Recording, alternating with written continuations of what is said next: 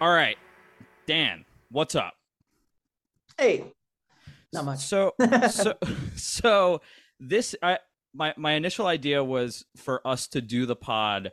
The pod's usually about like an hour and a half, hour 20 minutes. For us to do the first hour with different names, and then with the last 20 minutes, we wake up and then we use our real names. But I think it would get a little bit confusing. Um, Yeah, I like that. Whatever will enhance the duality, y- yep, Let's. yep.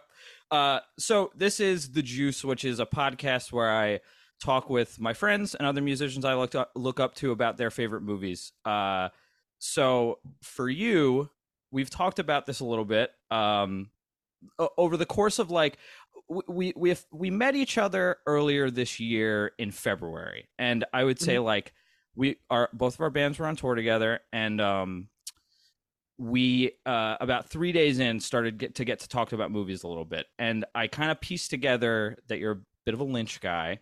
Mhm. um so I'm just gonna pass you the puck, like you let you stick handle a little bit. uh Well, if I remember at that time, we were probably getting psyched to come home and see like Bo is Afraid or something, which is like, which is a perfect window into this world, which is, I basically realized in the last couple of years that I have a favorite kind of movie genre, that all these pictures that I love, that challenge me, that I keep coming back to are, and they're basically like, I don't know how else to describe it besides like basically like nightmare cinema in a way. It's just these movies that like you're plopped into a dream space, the rules kind of don't apply, trap doors are opening, you got your Beau is Afraid, your After Hours, your Charlie Kaufman kind of movies, and then something that's like, probably a big influence on this movie, a movie like Persona, oh yeah. um Hour of the Wolf, stuff like that, that's like, eight and a half, has that total kind of vibe. And when I started looking back and looking over all these movies that I love, I was like, well, that's this common thread. And that weighs so heavy on David Lynch's work. And you see it manifest in so many different ways, um, all the way back to Eraserhead, really. Yep. And yeah. Yep. So I was gonna say I fumbled this a bit. I was gonna say, first of all, I haven't properly introduced you. Your name is Dan Briggs. You play in a band called Between the Buried and Me, as well as your own vehicle for your own solo stuff, Nightmare Scenario, which is adjacent to Nightmare Cinema, as you Right, called it. right. But I should probably trademark that. That could be my next spinoff. Oh, it absolutely could. And you play in a band called Trioscapes, as well as Nova Collective. Am I forgetting anything? I mean, there's other groups that I was in before, but it's, Yeah. the stuff that's active, you pretty much nailed in Mm-hmm. one form or another. And yeah, Nailed it. it never stops. It never stops. I'm in the middle of a nice break at home, and I'm trying to get two new groups off the ground Oh, uh, right now, while also writing other material. And we got a couple festivals that we're doing right now. So yep, yep. And I was gonna ask. Oh, what was I gonna ask? Oh, forget it. I'll remember it. It's here's what I was gonna say. Uh, kind of adjacent to this Nightmare Cinema thing. This umbrella that you've got all these movies under. I was gonna say there's three things we have in common. Uh, I'm gonna let you guess what the three are. I mean, there's more than three, but there's three big things that I think we have in common, and one of them is adjacent to the umbrella of Nightmare movies. But I'm gonna go ahead, and this I was thinking about this earlier today when I was like, how should I properly intro this pod? I've completely butchered it, but I think we're like I think we're off and running, so it's completely fine. I'm gonna tell you my three after you can guess what the three are. The three uh, big my big three that you I have in common with you. prog rock, you know, Yeah, that's weirdo one. movies, and uh, I don't know. I was gonna say big coats, but I don't really have a big coat. Nope. I don't Well, know. not a big coat, but it kind of I'm sure the term has been used in the television show, but Seinfeld was going to be Oh, of course, of course. my three were going to be we both love prog rock, Seinfeld, and pervert movies, and Oh it's yeah, like I feel like it's adjacent to the nightmare stuff. right. And I'm glad that you brought up the personas, the 8.5s as well. I think this is the first Fellini Mhm. drop on the pod. But yeah, so I wanted to I'm going to keep it broad at first, and then we're going to get into the movie itself. Then I'm going to ask you a couple dumb questions. Um, the broad stroke stuff, and I think this will be most interesting with someone like you that is very much engulfed in art 24/7. I feel like, um, your relationship with movies from a young age. Where does it start, and what's like the first memory you have with any movie, whether it's a kids movie or more young adult stuff? Yeah, I remember my favorite animated movie when I was a kid was The Brave Little Toaster, which I don't like really think lived on outside of like my, you know, my that very like 88, 89, 90 kind of generation. Sure, And then I almost feel like it was kind of like a precursor to Toy Story kind of idea, sure. these forgotten objects that have to find their way back to their person or whatever, from what I remember. And then it was something like, I mean, my absolute favorites, first favorites were probably Karate Kid and Batman. Burton Batman. Burton, yeah. Oh my Gotcha. God, that 89, it was, I mean, phenomenon, and I remember that because I was 4 or 5, 6, as that was hitting, as it was coming out on VHS, and that was huge. My window in with Lynch was actually right around the same time because my dad was all hopped up on Twin Peaks when it was airing, and so I would, it was this mix of like curiosity. I think I loved some of the humor, Sure. and I loved Cooper and the demeanor and that kind of stuff. But my ultimate boogeyman growing up, wasn't Freddy Krueger and Jason, Michael Myers, any of that shit. It was Bob. Bob was the scariest thing because it was I guess again, tying back in with this movie, it's that idea of putting a nightmare in a real setting. You know what I Right. mean? And the rules feel upside down. Um, it doesn't feel right, and so that was my like terrifying thing growing up. Were these images crawling over the couch? Sure. Backwards talking. Really like I shouldn't have been around a TV at 5'6". Yeah. Um, Yeah. I. I. and Go ahead. Go No, I ahead. was gonna say straight up avoiding it, growing up. And then my window in was actually when this movie came out, Hmm.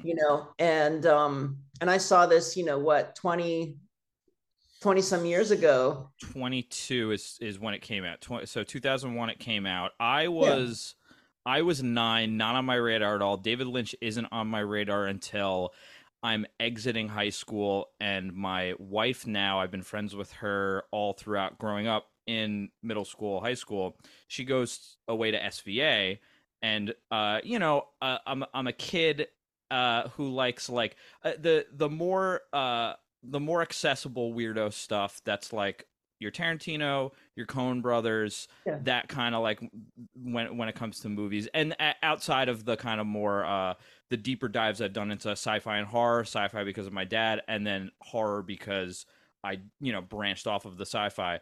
But Right. I'll never forget. She was like, "Yeah, it's a lot less about that Tarantino Coen Brothers stuff here, and more about David Lynch." And I was like, "All right, what's up with this? What's up with this David Lynch guy?" And we Yeah. watched Mulholland Drive as my first thing, and I was 9 when this came out. Obviously, maybe a decade later, I finally see it. So, how old are you when this comes out?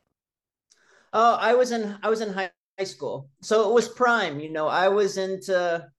I was also into the 90s, some of the indie stuff that was happening. Yep. And then movies like right around the same time was like Richard Linklater's Waking Life. Cool. Um, and like Donnie Darko was huge for me as far as like, Makes sense. broadening, expanding, you know what I mean? Yep. Being really hard. Memento, I think, was the same year as If Mulholland not, Drive. So yep. these movies that are kind of like puzzles that are shot so much different than you're used to, laid out differently.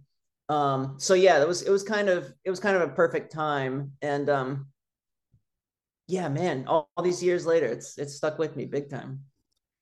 Okay, so the one other broad stroke question that I'm going to ask before I do want to get a little bit into Lynch before we Yeah. jump right into Mulholland Drive is I especially now I think this kind of started right around the isolation COVID era where I'm trying to like play my guitar for 8 hours a day and watch 4 movies and listen to 6 records where I'm like let me just cram in all of this stuff.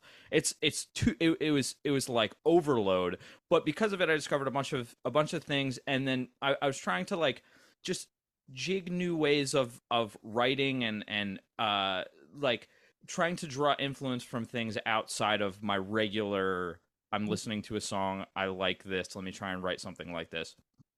And one of the things that kind of hit me was like I became obsessed with structure is one of the things. And then I tried to think structure like, we come from a world where deviating traditional song structure is like kind of our bread and butter, where that's the like that's easy for us, where the idea of almost keeping something to a traditional song structure is harder than zigging and Yeah. zagging.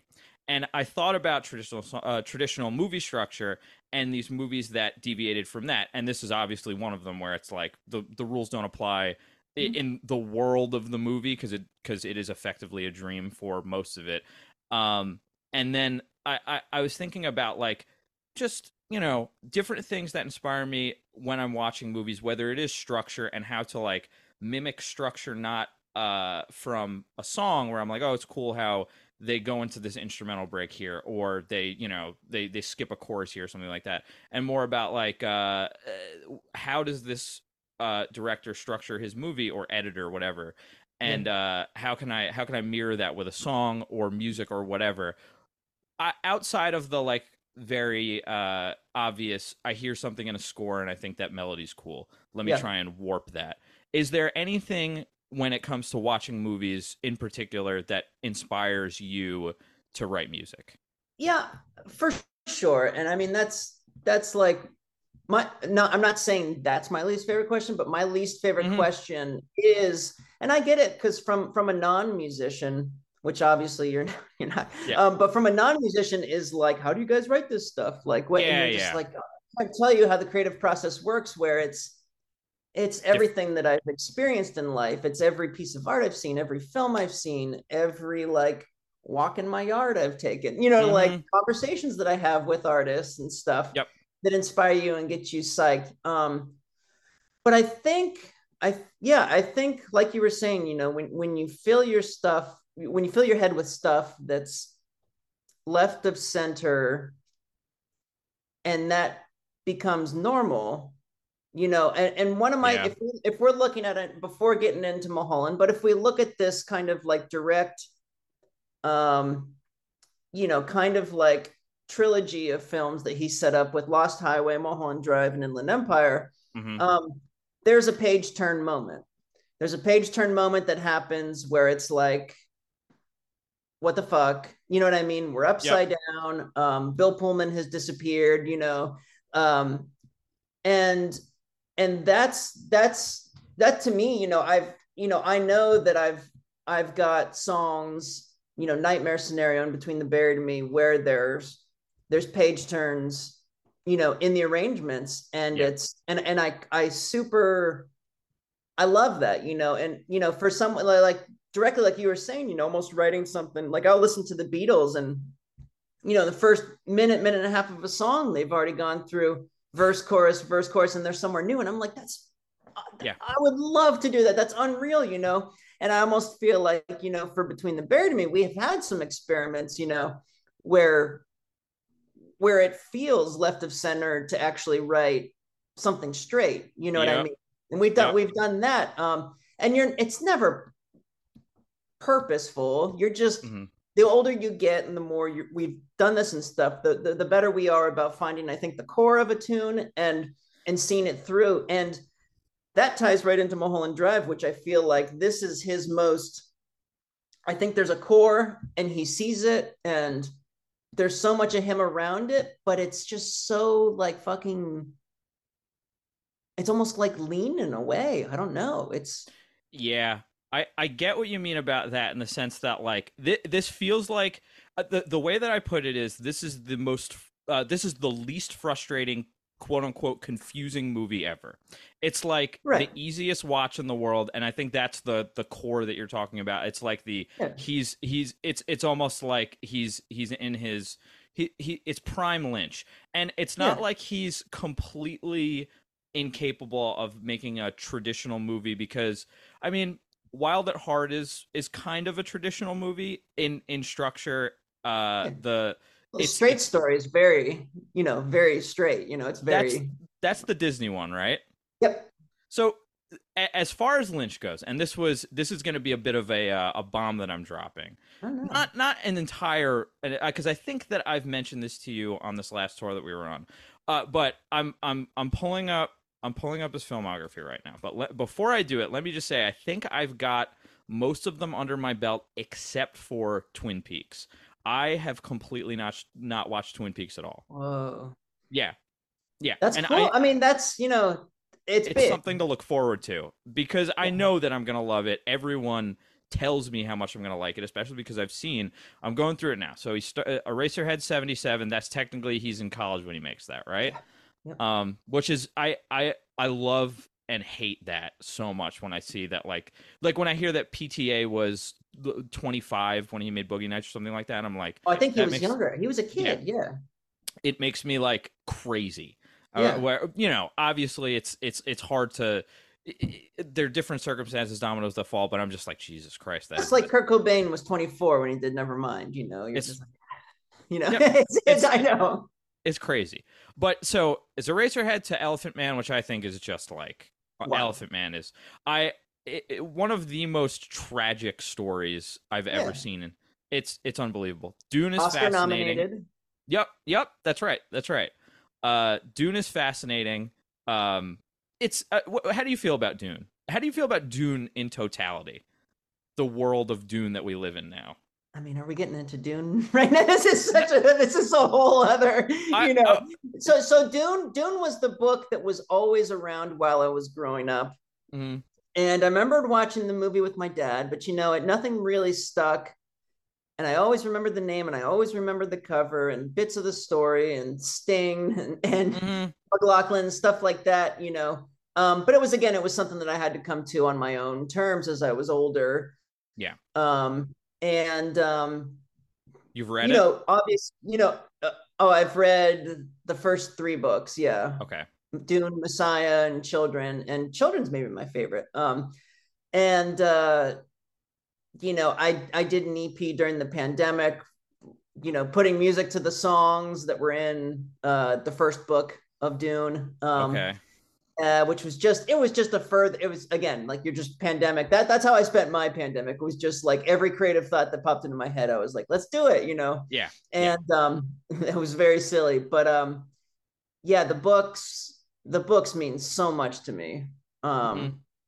I don't think either filmed representation has, met where I am with the Sure. written work yet, but also where this most recent one cuts is right where it about is about to get, pretty mind altering. And what I assume was maybe Lynch's portal in. I've kind of wondered what drew him to the story. But Yeah, that there had to be a similar thing that drew Hodorowski to wanting to do it. yeah, that's fair. Which I is like I this meditative quality that you see in the characters and dream I stuff, visions. I don't know much about Dune except David Lynch's. Hmm. I haven't read the books, and Okay.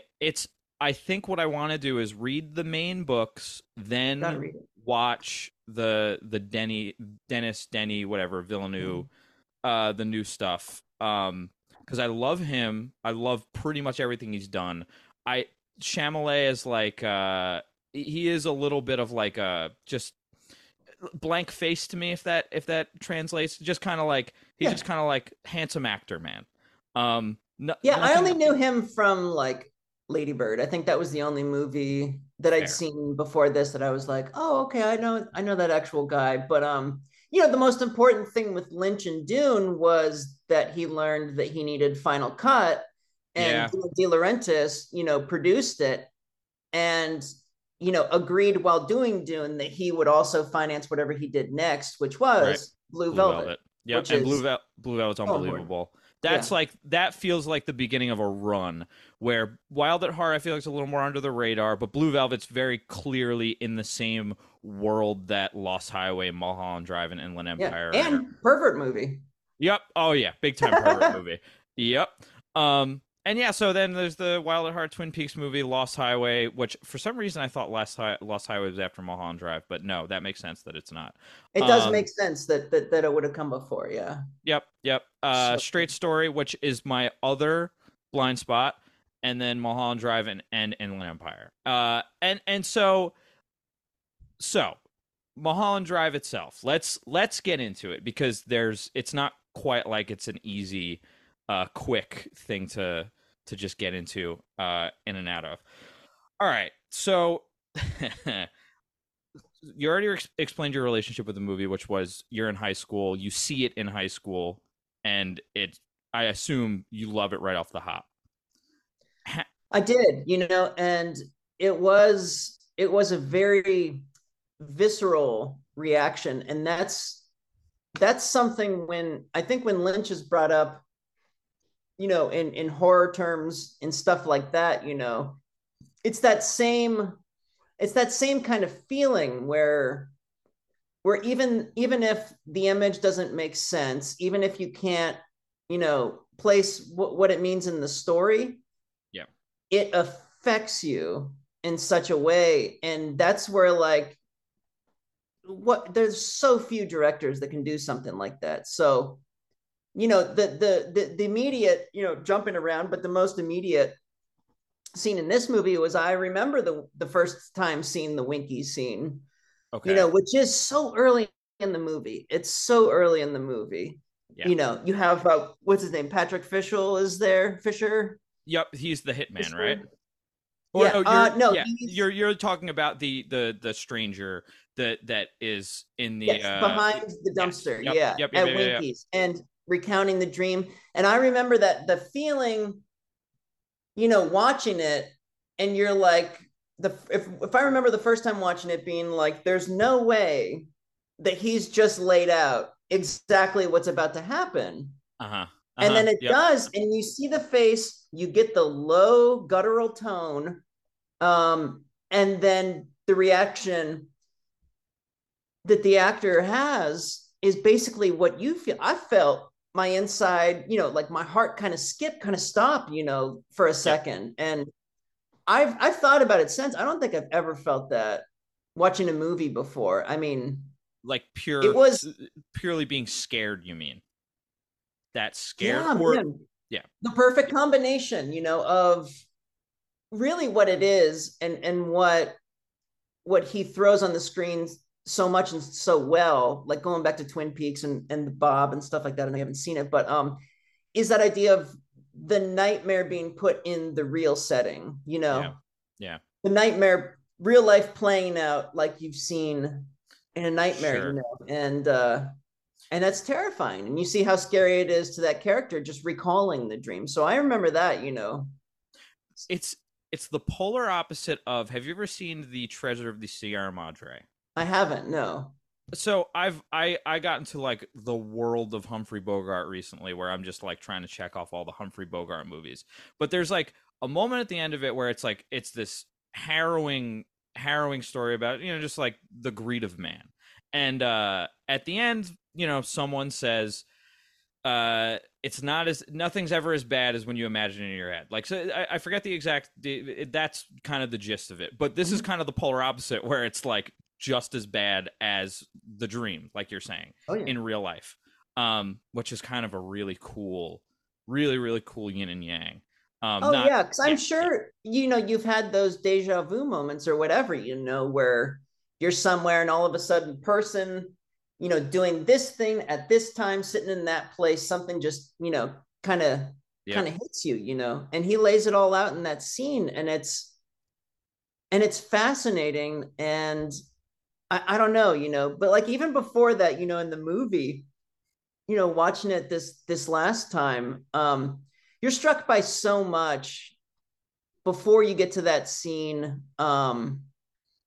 You know, I mean, right off the get-go, I was every time I'm analyzing the swing dance scene, because Yeah, the it's jitterbug. Yep. it's such a choice, it's such interesting filmmaking with the silhouettes and the characters, disappearing into the silhouettes. But what I was watching this time, and I was pausing because I wanted to really look at the characters. I'd never really done that. And you Mm-hmm. see duality from the get go.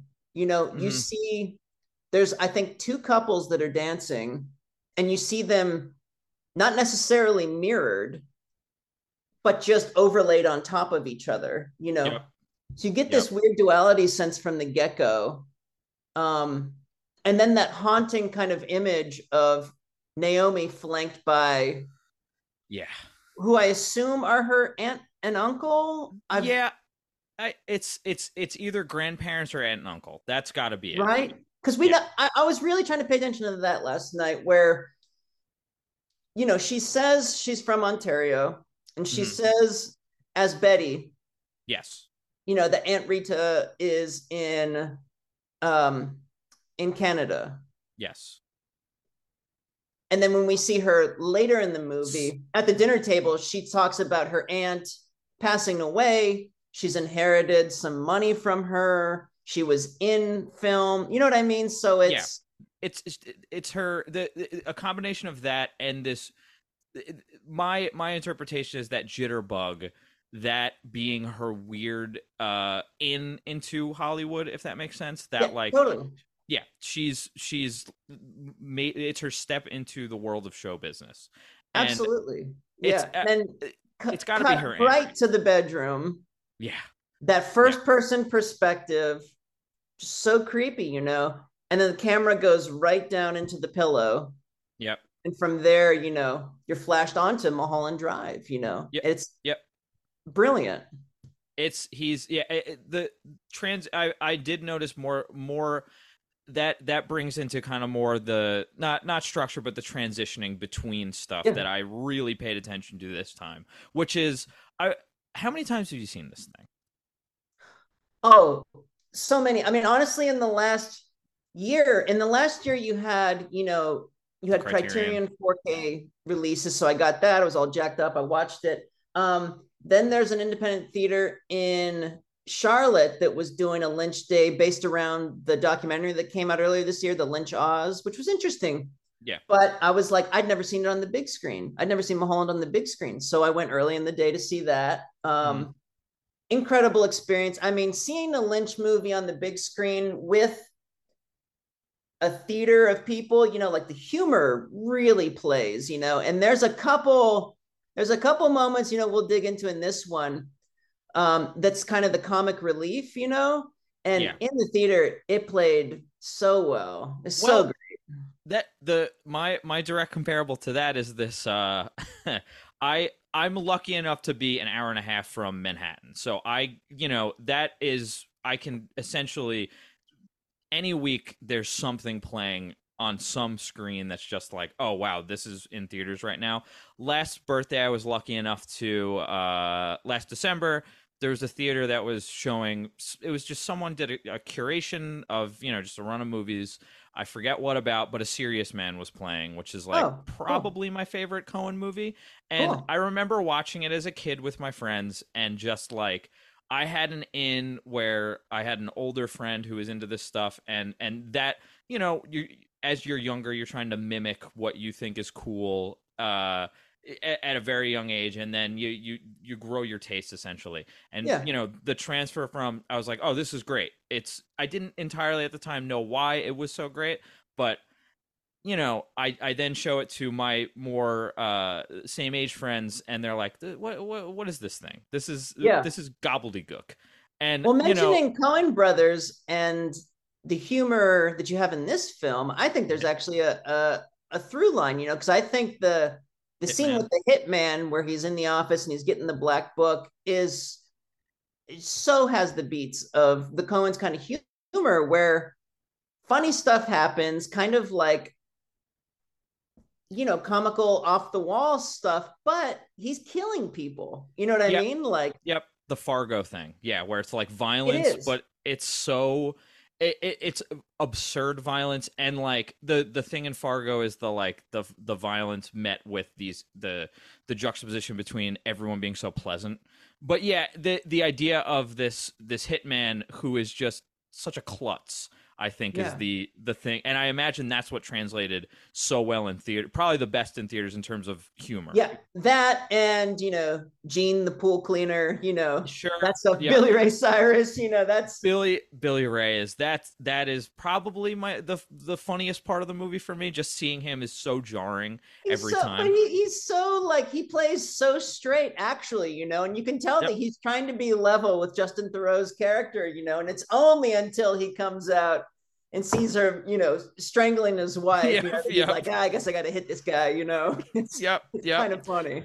Yep. But Um, the yeah the to tie an end to my serious man thing, the difference between seeing that with friends at a young age where we didn't quite get it, and then being a 29 30th birthday, it was being a 30-year-old man in a theater with other middle-aged men, and everyone just dying laughing this whole time. But what you're seeing on screen is like insane. Same thing with Mulholland Drive. It's the same, like you were saying.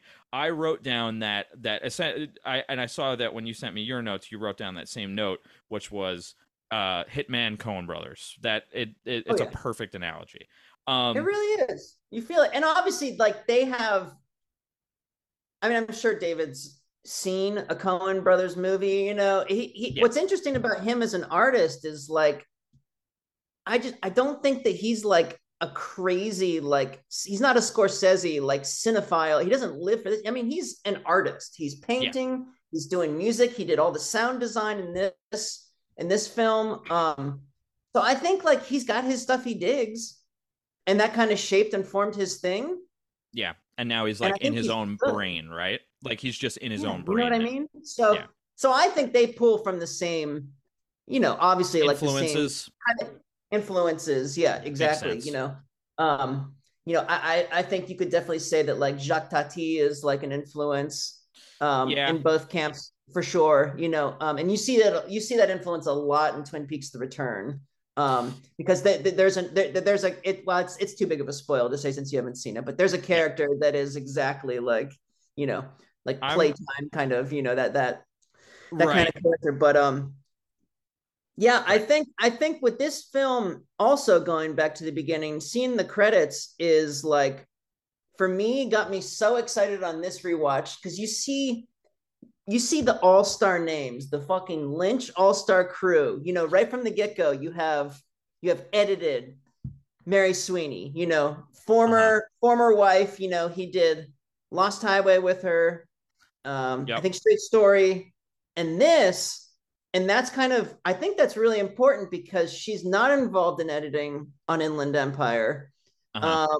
which I love Inland Empire, and we can talk about that at some point. But like as far as like we talked about this being like so tight, Yeah. doing all of his things, but something about it is just to me it feels so tight. Like I have to imagine It's she was focused. a Yeah. big part of that, like knowing David so well, working with him and corralling, possibly. That's I think that's like such an important part of anyone's creative. One of the pods that I'm listening to, right? Like there's two big movie podcasts I listen to. One that we have in common, the Rewatchables, which is just fun. Um and then another that's covering Fincher right now, and that's the thing that they keep coming back to, where it's like he needs his team of people to Yeah, reel him in to a certain extent, but also like sculpt the vision that he has in his brain, which I think that, like you said about the editing, right. you need, and that's it's kind of like being in a band too, where Oh yeah. I think for both of our respective bands, we probably are the bigger prog rock guys of anyone else, right? Yeah. And some of those ideas are so big and different from the world of heavier music that we both kind of live in, that I feel like sometimes we come with a big idea. At least from my experience, I come with a big idea, and sometimes I need to just be reeled in a little bit. And that's Oh the kind yeah. of like the just yeah, the how important that is Yeah. to It's the idea for me, like the older I get and the more music I write with others and with a band like Between the Bear and Me just having so much time together, is the idea that I can write something and then know once it gets put through the Between the Bear and Me meat grinder, you know what I yeah. mean? It will end up. So it's like I can write something knowing that, Blake, Tommy, Paul, whatever, Dusty is gonna put their spin, and it's gonna come out, better. So, Yep. yeah, I think trusting in that, trusting in like Peter Deming, his cinematographer is just like Uh-huh. mind blowing. But then such a huge one, that name that I forgot was Jack Fisk, who's his production designer, Uh-huh. um, who was his oldest buddy growing up. His dad got him into painting. They were just like intertwined. Yeah. Um, Let me just real quick give you some of Fisk's credits. All right. Yeah. Some of these I didn't know. So as art director, he worked on Badlands and Carrie. Those are Okay. like early ones, incredible. So then That's as Malik, right? Yeah, production Malik. Yeah. designer, Phantom of the Paradise, De Okay. Palma, huge. He And then he picks up on Straight Story, uh-huh. a little film called There Will Be Blood, Oh, I've heard of it. Yeah, Tree of yeah. Life, The Master, The Tree of Revenant, Life. and then is involved with a little picture called Killers of the Flower Moon. I'm very excited for that. I'm And very, so very David gets his old buddy back to work on Mulholland Drive. He's got Peter Deming from Lost Highway and Twin Peaks, The Return. It's just like, and then on Angelo Badalamenti, of course. It's just like, this is the all yeah, the stars. music, yeah. The and the thing about the production design and the variety of those credits is really that, the variety where it's like, man, the difference but the similarities between something like Carrie and There Will Be Blood, and I know that there's a big, and even Badlands, right? But Yeah. there's big jumps in time, but it's like, yeah, man. I had see that the credits were completely off my radar in terms of what I love. That's half of when me and my buddies get together and watch movies. I feel like half the time, especially if there's something we've seen, half the time spent. Did you know that this guy was also doing this, and that? It's that's it's so fun. It's That fascinating. rocks. Yeah, Yep. it really Yep. is. So yeah, I don't know. Um, all right. I had two questions that open this movie up a little bit. Like Yeah. I shouldn't say open it up in terms of like the opening of the movie, but they open it up in a way that is. Let me just. I'll ask the questions. It is how do you explain this movie to someone who's never seen it, and then how do you explain this movie to someone who's seen it once? Because I feel like obviously this is one, especially we both probably saw this. You saw it in high school, I saw it right out of high school. We both see it at about the same time. The you know how long does it take for you to realize, oh, this is a fucking dream? Like, as a kid, I'm more than happy to admit, like, I was like, what did I just fucking watch? And then Of it takes course. Oh yeah, yeah, yeah. second, third watch where I'm like, it's a fucking dream. And then the more and more I watch it as the years go by, and then you read stuff about it and you talk to people about it, and you're like, then it really kind of like, it really develops, and it's right there in front of you the whole time. Like Right. now when we watch it, it's like so obvious, but especially at the age that we were both at seeing it, it's like, what the fuck am I watching? Even though we love it, right? So I what's the think with sell? someone like David Lynch and his work, I think that there is something about having a ground, having a basis to build off of, knowing what his interests are, and that kind of informing how you're taking in what you're seeing, because you've experienced, doppelgangers in different forms throughout Yep. his work. and what that could, I think what's really cool about David Lynch and how I describe this movie to someone is that I think he does work in very simple terms. Hmm. And I think that then it just goes through his art brain, whatever, how he's going to tie something to something else, that it ends up the way that it does. But I think I think this is a mystery. It's not necessarily like a who done it Hmm. as much as like who is this person, and that's fascinating Yeah. because that's so much bigger when you see the full movie. When you've seen it a million times, you're trying to figure out really, maybe less who Rita is and more who Betty Diane is, Yeah. it, and I think that there's a noir thing, but almost more to the look. It's got this Yeah. classic look. I don't think it's necessarily has so many of those kind of tropes. I think if it laid into the detective side of it more, which is, that might be a thing. It's so cool to see Robert Forster Yeah. in this thing. And I know that, originally this was supposed to be a TV show. That's how Yes. he pitched it, and that it was going to be this big thing, and I think he was going to be a bigger part of it. And then, on the Criterion, there's one deleted scene, and that's again how tight it was. There's one deleted scene, and it's him in the detective office. It's kind of bonkers. It doesn't really add to the story, Yeah. and But it's still cool. makes I've sense seen by it. cut. It's So great. it's cool to see him in that, and he does appear in Twin Peaks: The Return, which is nice. So it's almost like he gets to fulfill that Yeah. sort of thing. But then, yeah, to someone that's seen it already, I would say, it's about the trauma of killing someone that you were in love with that didn't love you, and dealing with those demons. Yeah. That's actually a pretty good. That's a pretty good, and then obviously there is a 30-minute conversation after that when someone they go, whoa, what do you mean by that? Especially, someone at a younger age, or someone who's just seen it is like, well, what did I watch? Yeah. That you have to, but that is actually a pretty tight, pretty like tidy way of kind of, there's stuff about Hollywood that's interesting too. Yep. The kind of the way that I always say it to someone that's seen it, or to someone that hasn't seen it, it's like, oh, it's just an interesting mystery that Right. you have to give yourself to. I always use that term, give yourself to, where there's like Yeah. certain movies and music that you have, and regular just pieces of art, which that world eludes me a little bit right now just because I'm engulfed in my music and movies. But I know you are more like, I see you constantly going to different physical art galleries and painting stuff, sculpture stuff. I'm sure it's the same thing where there's certain things that you can interpret on the, like, while you're taking it in, and there's others that you literally just have to give yourself to it, and whatever you feel while it's happening, you just have to like let that happen. Yeah, and I think that's what's so I understand how the normal film watcher is just watching these movies, trying to figure it out, trying to figure it out, trying to figure it out.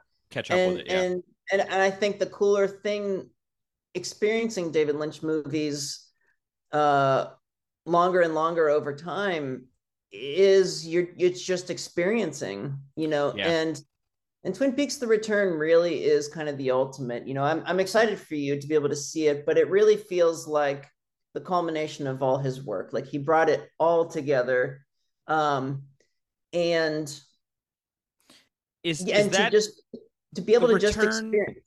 Oh yeah, no, okay. The return is the return's not a movie. The return is the show coming back, right? 27, I mean, yeah, 2017. He describes it as an 18-hour film.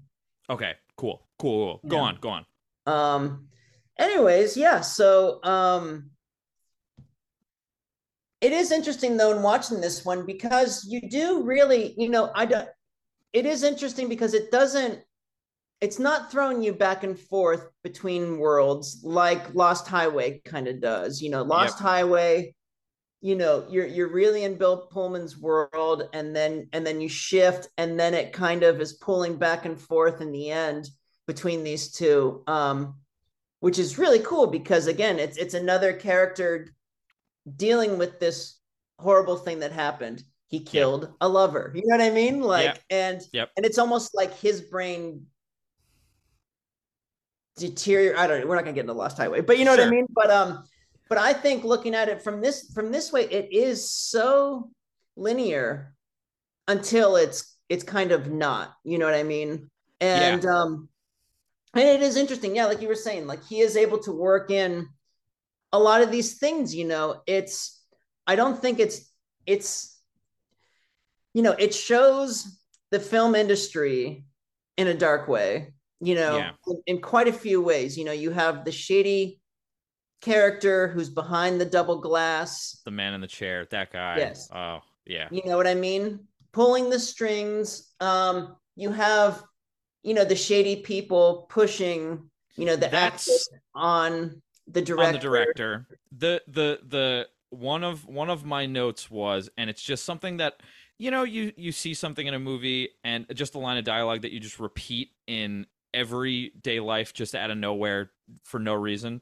My one of mine is, "This is the girl. This Oh, is the it's girl." huge. Just it's so it is it's weirdly haunting, but it's also kind of funny too, the way that he's just so honed in on this is the Right. girl. Well, it's interesting how it's presented in, the kind of dream version, which is the girl who's going to play the part. Yeah, Camilla Rhodes is the girl. Camilla Rhodes is presented as the girl later in the movie as being, this is the girl you're going to kill. the real You life know, in real life. And so that's the bigger, not like too long, but the bigger explanation that I usually give to, like, for instance, my brother-in-law just watched this movie, and and it is kind of a weird thing where you see it once and then you immediately want to see it again, and he was like, I gotta rewatch it. What was, and this was kind of the whole thing being, and if you've gotten this far in the pod and you haven't seen Mulholland Drive, I think we've kind of spoiled it, but it's also kind of impossible to spoil this movie, because yeah. I mean, I figured probably that there'd be a spoiler warning on yeah, this. That yeah, yeah. you know I'll, what I mean. I'll, You can definitely talk about it without the specifics, but it's I don't know. It's no. Don't worry. The spoiling is not. That's not an issue. It's yeah. so. But what I always do say is, yeah. It's so less. Not less. It's the same amount of weight that I have to the evils of Hollywood thing, or it ties in directly, I should say, with her killing Camilla Rhodes in real life. And Oh yeah. it's this the dream is the guilt, it's the culmination of like the guilt in real life, and that's the thing about the dream, the dream world, where it's just like the thing that I'm still putting together. And I know I was going to explain how I explained the movie to my brother-in-law, but I think I'm off on a different tangent because I want to get to this dream world thing. um the thing about this dream world that I love so much in the last like 30 minutes is when we see all of the thing that keeps me coming back to it is what's arbitrary and what's not. Is there anything that's arbitrary? Like the seeing like the cowboy himself. Is this arbitrary that she saw him for a split second and now he is in the dream for the two times, the two times that he Right. is.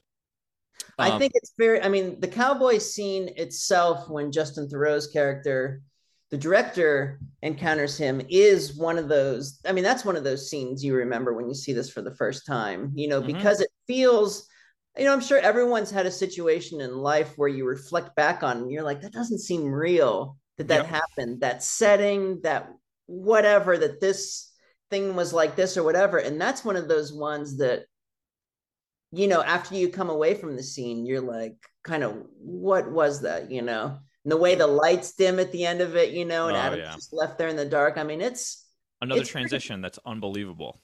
right. And it's another where it's like, is that cowboy necessarily intimidating? Or is Right. it just the unsettling nature of it? That And yeah, I and think it's a very interesting, and the thing that again, that specifically about, whether it's the cowboy or something else that keeps me coming back to it, outside of everything else, but one of the things that keeps me coming back to it is, why is why is he a cowboy? Is it just because someone was wearing a cowboy hat at a party she was at? What, like, and I'm trying to, as I keep going back and rewatching it, like you did this time where you're pausing during the jitterbug in the beginning. You find Yeah. yourself like more locked in, as opposed to, you give yourself to it at first, and then, Right. more and more, that's when you put the puzzle pieces together. And what is like a puzzle piece that fits for the whole picture, and what is just like a puzzle piece that was in the box that isn't necessarily part of the puzzle. It's just like, this doesn't actually fit in the puzzle, but it was in Right. here, so what do I Well, fucking do with this? the dream logic idea of it is so interesting because, I just feel like your dreams are like that, where, I'll Yep. wake up from a dream and it'll be like there was some kid that I played soccer with when I was a kid, but I've not seen that person as an adult. So I'm like, was that name just attributed to someone else in the dream? And I just interpreted that it was that person. And that's the whole, that's the whole first bit, the whole most of that movie, are Yep. these this like, jumbled up grouping of people that she's encountered throughout, Yeah. this time in LA, really, you know what I mean? Or even, if you want to go further back, with her, if it's her aunt and uncle that we're attributing to the two older people that are Yeah. ushering her out of the airport Into into Hollywood. LA, and then you have that phenomenal scene of the two older people in the car driving away, Oh. just Yeah. Yeah. laughing it up, having fun, like, man, that always reminded me of the Black Hole Sun video, where it's just like everyone's kind of like demented and like smiling, and their faces are contorting while the world's just melting away behind them. And Sure. Sure. man, yeah, Yep. Yep. I Yep. wondered what the day. There's a few moments in cinema history where I'm like, man, I wonder what that day was like on set. One is the Suspiria remake, the big Oh, blowout at the end, just sure. the, I'm just like, what was that day like on set? And then the end of this movie, where it's her and the two of them chasing her, and the Yeah. smoke machines going off and the strobes, and I'm sure David was giving just like wild directives, more, whatever, Frantic. whatever. Yeah. Like, what was that day like, man? Like, that must have Yep. been Yep. pretty nuts. Yep. Is there anything else about the plot that you wanted to highlight? Because there was a couple. I wanted to take a look at Naomi Watts and just like where she's at in her Yeah. career. Yeah, it's But important. I think just something that strikes me the last couple times I've seen this movie is just like how just he just shoots LA so well. You know what I yeah, mean? There's shots at night where he's just got, the perfect image of shadows cascading across, looking out over the city, his overhead shots, which I assume at that time were like helicopter. He does really cool drone stuff in Twin yeah, Peaks, but like, yeah, at that time, the overhead stuff, and just setting this dream world, as being this place where people are coming to realize their dreams, have their dreams broken. You know, he just filmed that place so well. It's just incredible setting.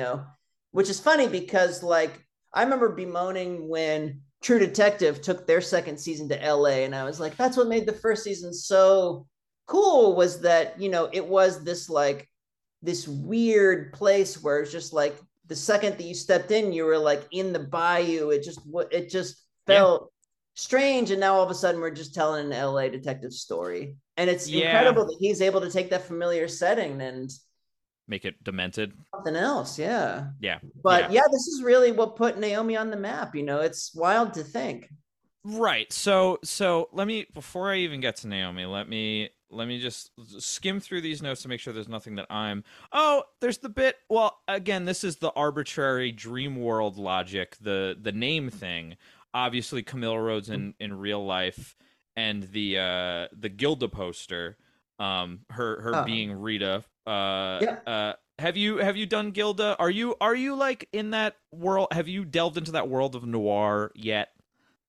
No, I struggle with, there's stuff when I go back that I love, and there's stuff when I go back that just doesn't doesn't hit me, Uh-huh.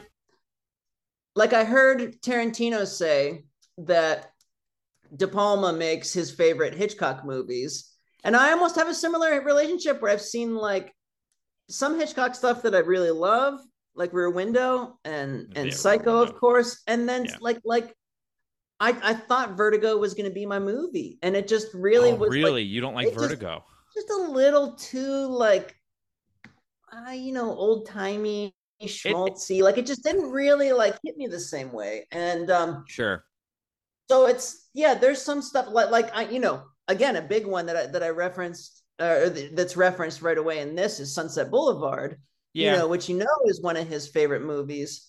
And when you see this the shot of that street sign saying Sunset Boulevard, it's kind of a nod to this old timey Hollywood thing, but that's like an older one that I saw and really loved. Right. I I'm gonna I'm gonna uh I'm gonna compile like a short list of noirs that I think you may have already even seen. That I think would hit you. And it's so curious that and you've done Vertigo once. Yeah. I think at some point you may go back to Vertigo. I There's stuff it's there's stuff that I liked in it, but yeah, I just didn't like the ending just didn't particularly hit me the way it just felt a little too like Yeah, sure. That's fair. That's but fair.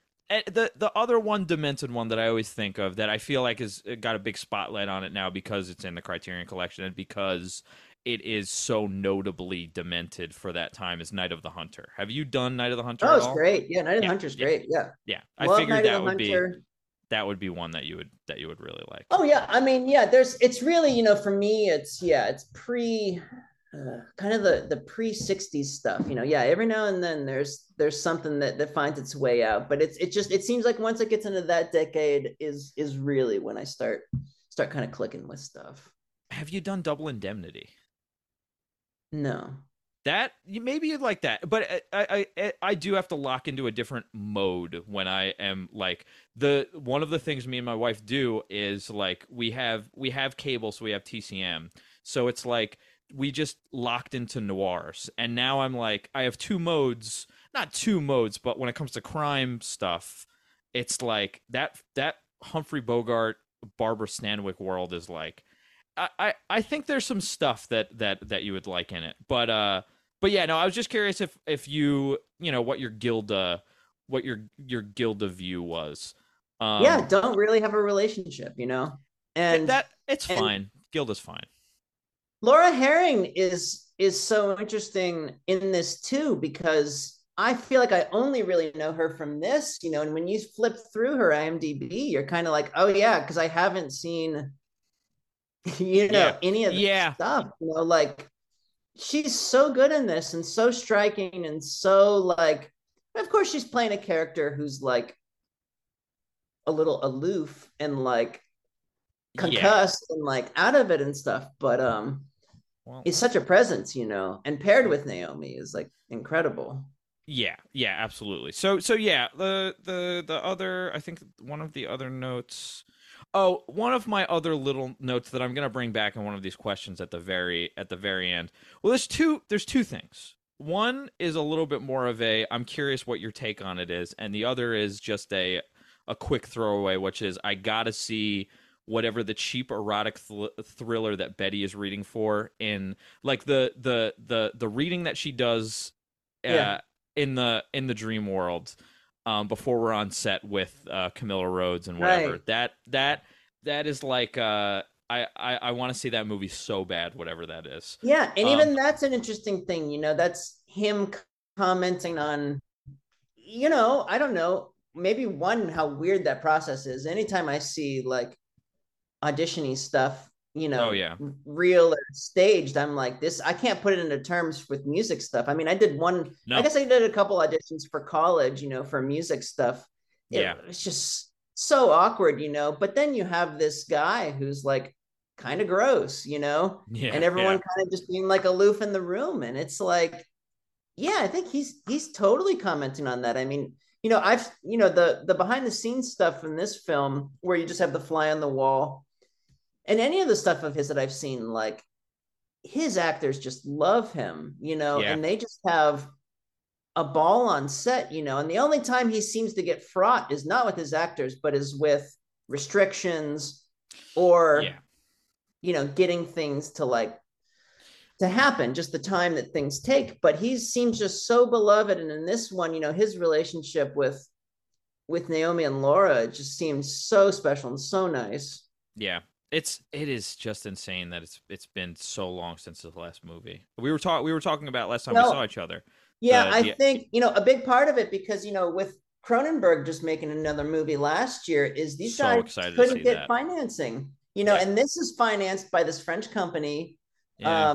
Studio Canal, who did, um, they might have, they might have done Inland as well. I Um, think so. They're involved in the world of like physical Blu-ray stuff because I know that yeah, there's Studio Canal, you know. But yeah, yeah. that's so frustrating, and that's where I'm so thankful that Showtime, gave him, I mean, virtually, the largest budget he's ever had to do it, this 18-hour blowout weirdo Twin Peaks stuff. And then, of course, there's been rumors for fucking years now about this next project, Unrecorded Night. It's supposed to Mhm. be funded initially by Netflix. There was rumors that it was going to be at Cannes 2 years ago, Yep. and there's no update. If it's dead, if it's And so frustrating, but he won't speak a word about it either. no, and it's honestly like I feel a little, because he was doing his weekly updates, Yeah. and they kind of stopped right around when Angelo Badalamenti passed Yeah. last year, and there was a while where people were like, "Oh, I wonder if he's going dark because he's in this final stage Movie of doing world. stuff." Yeah. Um, It's and possible. the way he's talked about Angelo, it really was kind of like his brother. I mean, his guy, that they had such a special relationship, and I think you can tell from the music in this, where they could feed off moods so well. I'm sure David never referenced a composer or a movie or anything. I'm sure Didn't it need was to. just all feeding him tones. And you know, there's such an interesting contrast. I don't know if you picked up on the music in this movie between the dream world. Dream world is it's so string heavy. There's the beautiful love theme when they come together right before Club Silencio, you Uh-huh. know, and that's mirrored against what we see in the real world, which is, there's like kind of drum machine stuff. It's more of the harsh sound design that he was doing, some guitar laden stuff, but no like symphonic kind of It's stuff less dreamy. whatsoever. It's less dreamy. It's more harsh. It's more like being Yeah. plopped into reality. Yeah, Oh yeah. 100%. When you 100%. see when you see the love scene between her and Camilla, in the real world, I mean, it's not beautiful. No, yeah. It's like It's it's not, very grim. you know, it's very grim. So that's a big contrast. And something that I made note of when you do have the love scene in the dream world Mm. is Naomi saying, "I love you, I'm in love with you," and she still doesn't get it in return from Yeah. Rita, I which, didn't pick up on that. That's again one of the things that makes me keep coming back to this movie. Those yeah. little And then things. but then you're cut straight from that to Silencio, and Club Silencio is just like my favorite thing. Not my favorite thing, but like anytime a David Lynch project is coming up upon playtime, Yeah. which in Twin Peaks is the Red Room. It's that there's all these things. You sit up in your chair. So the second, because even on this time, I've seen this movie so many times, you get so sucked in to this beautiful moment and the strings, and then it kind of cuts away, and they're still in bed, and then Rita starts saying "Silencio, Silencio," and you just start sitting up because you're like, "Oh This shit, it's is about to, it's this about is to your happen." page turn moment, right? Oh man, and it's fucking incredible, man. Let's It's let's talk Club Silencio. Fuck it. oh, Let's talk Club Silencio. I'm gonna say this now. every pod that I do, because I honestly have not done any of these pods with anyone who wasn't a friend. So it's like, we're friends, so of course I'm gonna say it. Let's do another one of these at some point next year. I'm gonna propose this. We should do Lost Highway and Inland Empire, where we just talk about both of them, and we do it. We try and keep it to an hour 20. Just for the fun of it. How do you do with Inland? I have seen it once, and so I will not. It's like I've seen it once, so it feels like I don't have the right to really talk about it. Does that make sense? I saw it. So I've seen it multiple times, but when I saw the 4K remaster last year in the theater was the first time that I saw it in one sitting. Okay, And I mean that makes sense because it is. Yeah, it's a lot. it's a lot, and it's like it's hard to keep track of if that Well, makes and sense. what I think of with that one is I think the first hour and a half is up there with Mulholland, like the greatest of the great. I really do like especially seeing the like remaster stuff they were able to do with it, which was Yeah, like pretty incredible. Like really getting more out of the dark stuff in it. When it turns the page and it goes into that world, it goes for longer than he's ever done in any of his work, and so that's where I think it gets hard because you have less to tether to, yeah, and yeah, you're so out, and you're in Poland, yeah, you're where what and it's less of like what's yeah. going on. You almost Hard to forget keep your frame of reference. Yeah, it's hard to keep track of everything. Yeah, yeah. So I'm gonna check in 1 year. Let's try and have a Lost Highway, which is easier to talk about. yeah. Maybe we do separate ones. Maybe we just do one Lost Highway, and the next year I do Well, Inland, and we keep the yeah. pod going on until we're in our 50s or whatever. So my favorite, what I think is incredible as we're getting into Club Silencio. Club Silencio is you have to remember at this point, we basically are seeing in the car, you're seeing two Dianes or two Bettys. You're seeing, because she cut her hair because she was freaked out. She happened to have a wig that was exactly, Yeah, you know, Diane Betty's hairstyle. So that's the setting that we're being thrown into Club Silencio. And you have that amazing shot in the alley that's almost like a Sam Raimi, Evil yeah, Dead yep, kind of yep. shot. I had that in my notes, just the way that the camera moves. Dude, it's unreal how it's so why it's just incredible. It's just an incredible fucking cool shot. And Yeah. then you're put in this theater, and this theater is famous for this and just an unreal setting in Twin Peaks The Return, Hmm. which I am so sad to report to you if you didn't know this, that theater, famous theater in LA, is now an Apple store.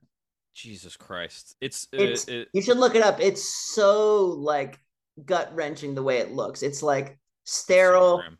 So it's this incredible theater, right? And Yeah. it's, I'm curious what you get out of Club Silencio. But I think it's multiple things, right? It's that it shows that this is not real. That's just Yes. it could not be said any more bluntly. This is a recording, this is a tape. Yeah. What you're experiencing is not real, right? Yes. She has that fucking kind of like seizure for a Yeah. brief second. That's wild. She comes back too. But the other thing is this idea of this unreal, like seeing that Rebecca Del Rio song in the theater, so here's the other thing. That's a Roy Orbison song, Uh-huh. Crying. I looked up the lyrics last night. I'd never done this before, but I was like, okay, it's in Spanish, so let me look up Roy's version, see it in English. The song's all about loving someone you can't have. So Okay. again, Makes sense. he's so purposeful. It's so purposeful. But you just get sucked into this like unreal thing. When I saw it in the theater, it was like no one was breathing. Yeah. During Love that those moments. performance, a cappella performance.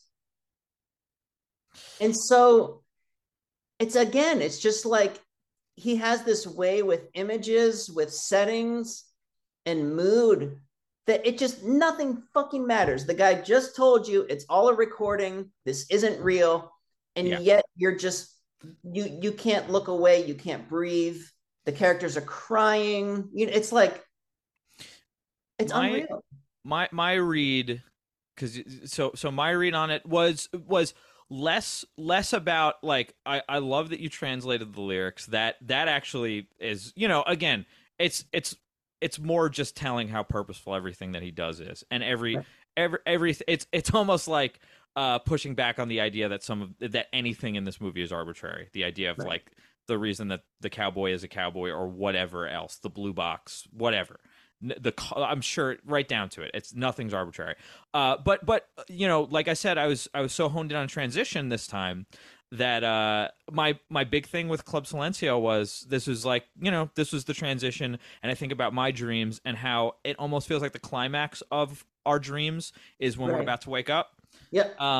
And I just felt that's how I kind of felt like, all right, this is a transition. This is a build to like absolute absurdity Right. until we're about to be woken back up, or like time to wake up, as the Well, and cowboy of says. course, you see the blue And the haired end. lady at the very end, right? That's how Yeah. the movie ends, is Silencio. Another So transition. Yep. if we're like partaking in spoilers, turn this Yeah. off if you haven't seen Mulholland Drive. After she shoots herself in the fucking head, you know Mm-hmm. what I mean? The lady says Silencio, so it's Yeah. That's game it. over, right? Yeah. We're done. Yep. Yep. So yeah, it's interesting to think of that in that space, um, and maybe even where this movie falls in altogether. Is the head hitting the pillow? Because we see where the body is, right? Multiple times in the movie, you see Diane, or Betty and Rita stumbling upon the body in the Yeah. same position as the cowboy finds it, and we know that it's Diane. Yeah. Does the head hitting the pillow, is that really post shooting herself in the Okay. head? Right. Right. Yeah. Again, it's like digging in the weeds that I Of don't think you're course. supposed to be in this movie, This is but the 60th watch. Yes, yeah, I totally get. you Yeah, know, yeah, completely. Yeah, um, man. What I texted it to you before. I said, "What a dope and cool movie. What a cool movie." All right. it's I'm and gonna ask you. Oh no, go ahead. Go ahead. Final no, I'm thought. just gonna say it's been 20 years, and I still think about it, and I still,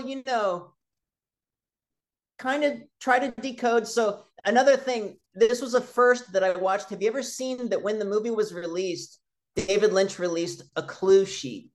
No, Have you ever seen the sheet of clues? no, I haven't seen the Can sheet I, of clues. can I read them to you real quick? Absolutely. Because I watched, and I'll send it to you too. But Yeah. I watched along, and I filled in. There's 10 David Lynch's 10 clues to unlocking this thriller. Number one, pay particular attention in the beginning of the film. At least two clues are revealed before the credits. Okay. Two, notice the appearance of the red lampshade. Hmm. Three, can you hear the title of the film that Adam Kesher is auditioning the actress for? Is it mentioned again? Four, an accident is a terrible event. Notice the location of the accident. Five, who gives a Right. key and why? Six, Yeah. notice the robe, the ashtray, which is a weird fucking note because I jotted down what it is, and the coffee cup. Seven, what is felt, realized, and gathered at Club Silencio? All right. Eight, did talent alone help Camilla? Nine, note Yeah. the Yeah. occurrences surrounding the man behind Winkies. And finally, 10, where is Aunt Ruth? Which I feel like is almost like, if she Well, says that Aunt Ruth is dead, why is that the last clue that he gives? Which is like, yeah. Well, that brings back your whole thing to the, like you said, when they're driving away in the fucking car and they're laughing. That brings me back to that thought. yeah, Oh, he's. I said it about the movie, but I'm gonna say it about David Lynch. He is a cool guy. he's so Um, cool. he is so cool. All right, I'm gonna do. We'll touch on anything that we missed when we do the next one in a year or whatever. But I have rapid fire questions for you. All right. All right. Could you pull off a cowboy hat? I don't think so. Okay. I'm gonna skip that one because that one's long. Um, okay. What is a good double feature with the fake erotic thriller being auditioned for in the dream? Oh, let's say a favorite of ours and say Crash, Hey, right? that's fair. That's completely fair. Yep. I thought I thought maybe something like a perfect murder. I was thinking Michael Douglas. He's Oh always in yeah, yeah, those. yeah. And that kind of world, yeah. And what I'll just do one more. What would your fake dream name be? Oh, yeah. I'm trying to think if there are any like aliases that I've gone by, but no, I don't. Because it could be If arbitrary. Daniel, well, if Daniel's a biblical name, would it be another, biblical name? One of my favorite biblical names is Malachi. I think Malachi is such a cool name. That is a cool name. I don't I know if I could used pull to. off a Malachi, but You could pull off a Malachi. I think anyone that's got the type of hair that either of us do can pull yeah, off a name that is a little bit more right. eccentric. Well, either that or it would be something like a David, like literally just Sure. like Right. Close. another sort of like in that world, but it's just not All related right. to Lynch, but just yeah. Yeah. Dan, this was great, and I'm sure I'll talk to you soon. I'll see you soon, and we'll figure out Lost Highway Pod, and we'll I mean, we'll see each other sooner than later. This was a lot of fun. And Yeah, man. my last little note, what was I gonna say? I'm gonna end with two things. If you hear Dan one more time, it means I did a bad job. If you hear Dan two or more times, it means I did a good job. And I'll let you say the last word of what the pod should be. What is the box? Yeah, we'll talk. We'll talk. We'll discuss it. All right, Silen- man. Thanks, dude. Silencio.